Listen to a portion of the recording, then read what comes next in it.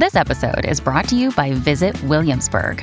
In Williamsburg, Virginia, there's never too much of a good thing. Whether you're a foodie, a golfer, a history buff, a shopaholic, an outdoor enthusiast, or a thrill seeker, you'll find what you came for here and more. So ask yourself, what is it you want? Discover Williamsburg and plan your trip at visitwilliamsburg.com. Think you know the Brooks Ghost? Think again. Introducing the all-new, better-than-ever Ghost 16. Now with nitrogen-infused cushioning for lightweight, supreme softness that feels good every step, every street, every single day. So go ahead, take your daily joyride in the all-new nitrogen-infused Ghost 16. It'll turn your everyday miles into everyday endorphins. Let's run there. Head to brooksrunning.com to learn more. I'm heading down to Lawn on Friday to do breakfast with Sammy Edmund. And a few are heading down to Lawn, obviously, this weekend, starting Friday with what's one of the great runs of any beachside town event circuit that you've probably done over time, and one of the great swims as well, if not the greatest swim. I'm sure that our next guest is about to tell us that the Powercor Pier Pub is the most iconic open water swimming race in Australia, and his name's Alex Fasolo. You know him from his 100-plus games with Collingwood and probably a few with Carlton as well, but we won't necessarily talk too much about his Carlton days. Alex, welcome to you. Great to have you on. Oh, thanks for having me, Dwayne. Absolutely. How have you been? I've been good, but how you been? And you're swimming, obviously. You having a crack at this thing? I am. I'm really looking forward to it. So it's my first time doing it. Between us, I'm looking forward to the run, the mountain to surf on the Friday a bit more than the swim, but I'm going to give the swim a crack as well, but I reckon I might be at the back end of the group. But really looking forward to it. So do you think there's going to be like a record amount of participants? I hear a lot of people are lining up for it. It's been one of the most popular events over summer. Woodlawn's just a fantastic place anyway to go over summer, but I've been there on Pier to Pub Day quite a few times. It's just a ripper day to be involved in. Well, it's just awesome. So it's a 44th year of the Pier to Pub, which is just amazing. We've got 5,000 participants already registered for the swim and 2,000 for the run. It's sold out. So it's going to be a huge event. It always is. It's just we're part of the we're a staple part of the community down there down at Lawn now. So it's awesome. So it's going to be another massive year, which is good. So you work for Powercor now these days, is that correct? I do. So I work at Powercor in the strategy team, and we're obviously the major sponsor of the event, which is great. And it's good for me. Obviously, I'm still into my fitness, so it's a pretty nice little alignment with me being able to do the Pier to Pub, doing the run, help on the media side of things, and just promote what is a great event. So I feel very lucky to be a part of it, to be honest. So why choose the Pier to Pub? Is it because it's the most iconic? There's a lot of events across the two big coasts in Victoria that you could sponsor. Why do you choose the Pier to Pub? I think it's the best open swim that we have in Australia, definitely in Victoria. Lawn's obviously a beautiful place. They get so many participants. It's great exposure for our company, and being very customer and community minded as Powercor, it just makes sense to be aligned with an event like the Pier to Pub. And it's just so great. I mean, every year we have like Olympic swimmers are out there. I can't remember the name of him who holds the record, but he's going to be swimming again this year. But then you got people in their 80s and 90s who will be able to do the swim and the run. So it just attracts a diverse demographic, and there's something for everyone in it, you know. And if swimming is not your thing, you can do the run on a Friday. If running is not your thing, you do the swim on a Saturday. So it's just a bloody good event to be a part of. And the runs, it's no ordinary 8Ks, by the way, the run. It's a fairly taxing run, even though it's got beautiful scenery to distract you a little.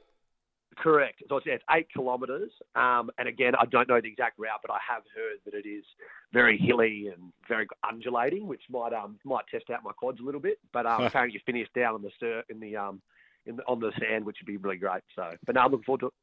Have you had a few practice swims off the pier? It's funny you say that. I surf, so that's sort of what I'm using as my base for the swim. So no, my training is probably a little bit subpar on the swimming side of things. But running, the 8Ks will be fine. But there'll be a little bit of nerves on the Saturday morning, I think. It's a big event for a lot of the locals as well. Some of them have been doing it for 20, 30 years or more. Absolutely. It's so I was just having a look at some stuff just before, and so 44 years, and there's 450 volunteers across the weekend. Some locals, some from in Melbourne, so it's just a great event. The community love it. Everyone gets right around it. and there's always the same people going back. So it's Lanny Pallister and Hayden Cotter. They're the favourites again, and they're both going for their 5th consecutive win. So they've won the last 4 in a row. So they're looking to do it again. So it's competitive. It's not, it's serious for some of them, less for me. But yeah, it's awesome. It's great. So I'll see you down there Friday. I'm looking forward to it on Friday. Looking forward to broadcasting with Sammy Edmund down there for the show for SEN on Friday. Hey, good year for Collingwood.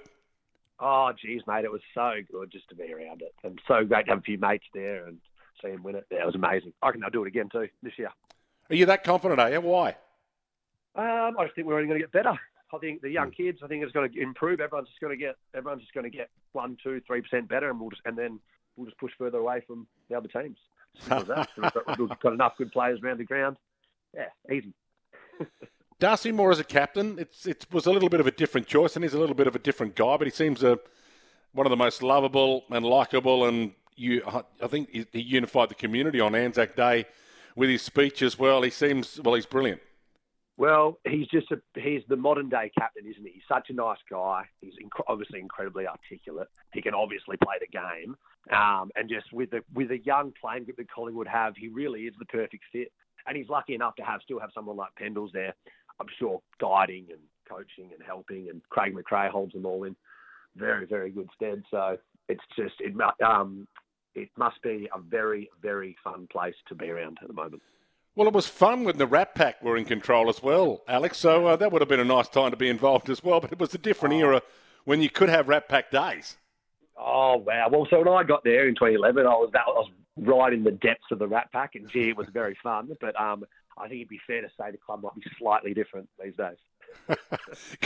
Could you believe it when you were in the middle of it? Were there times when you thought, wow, this is probably, I probably need to get home. It's midnight. Midnight. That was least my worry.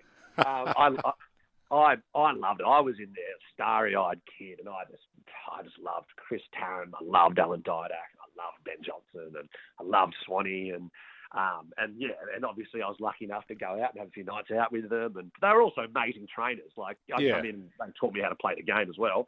But yeah, we played pretty hard off the field as well, which was fun. And so Swanee, is he underrated a bit, Swanee? Underrated in what way? Well, football just when we compare, Chris Judd, all the great midfielders like Craig Bradley, Greg Williams. Swanee only gets mentioned by Collingwood fans, and I get it, but because he's probably, or maybe a little bit below a couple of those guys. But when he was on fire, he was the best in the comp. At his best, I've never seen someone move with such power and ferocity with going at the ball. He probably lacked that real polish that some of the names that you just mentioned had. So that's probably why he's probably not considered, one of the great of all time. And he probably the defensive side of his game wasn't huge, which is probably the difference. But I don't care what anyone says. In my eyes, he's a top 10 all time. And the new evolution of coaching as well. Craig McRae's sort of the right guy for the 2023, 2024 era we're in. So Fly was my first development coach when I got to the Pies, and I think he's the best teacher of the game that I've ever seen. Like his ability to teach and make you focus on the important things and bring out your strengths as opposed to focusing on your weaknesses, second to none. And look at the way Collingwood play. That's exactly how they play. Gun ho, all play to the best of their abilities. They're not worried about their deficiencies. They do. They really want to focus on their strengths. And that's why they're so good to watch, and they are the best team in the comp. So who do you beat grand final day then? You know what would be great? We'd love a Collingwood-Carlton grand final, wouldn't we? Wouldn't that be awesome? The city would go into an absolute meltdown. So that'd be the best. But I don't know. Maybe, I don't know. I think Melbourne would get better. Yeah. Don't know. Hard to know. Nah, Collingwood-Carlton would be pretty good. Hey, while I've got you on, I've got a text about Lorne, pumping up Lorne. Is it the best beachside town in Australia? Now, you've been to a few. You've obviously tested out, like we all have, the Portsea, Sorrento side. You've probably been up north to plenty of them. Where's Lorne? Is it number one or not? You know what? I think it's definitely the number one beach town in Victoria. Being a West Australian, there's a couple of special spots on that west coast that might have it covered, but in Victoria, Lorne is the best beach town by a mile, I reckon. Well, this show's going to WA, so where in WA, what's the best of them if we're going to throw one up? And to be a good beach town, you have to be able to swim and not be afraid. So give me your best in WA. Well, I grew up, my parents had a house in Lancelin, which is a little crayfishing town about an hour and a half north of Perth. Beautiful, quiet little sleepy town. Great surf, great fishing, and one of the best pubs in the world. Just this open grass onto the beach, out the back. Unbelievable. So that'd be my pick. Okay, so just a nice little sleepy country town. It's got that going for it. Yeah, correct. That's the vibe. I love it. Hey, great to have a chat to you, Alex. I'll see you down there Friday. Looking forward to it. Thanks a lot, guys. Catch you soon. Bye. Former Collingwood star Alex Fasolo joining us. Head down to Lawn this Saturday. I'll get down there Friday for the Powercor Pier to Pub. Watch Australia's iconic open water swimming race. So, as mentioned, the Mountain to Surf 8-kilometre fun run. It's on the Friday. So, Friday the 12th of January, when we'll be down there broadcasting the show live. Hey, back to take a few of your calls after the break. You know the number, 1300 736 736, if you want to weigh into the argument, wherever you're listening to this around the planet, around Australia. Best beachside town. Is it Lancelin? Is Alex up there? Is Lawn number one? Give us a few from up north. There'll be a few that pump up Byron Bay and Burleigh Heads probably. There'll be a few pumping up Portsea and Sereno, but I think Lawn's a bit better than those two.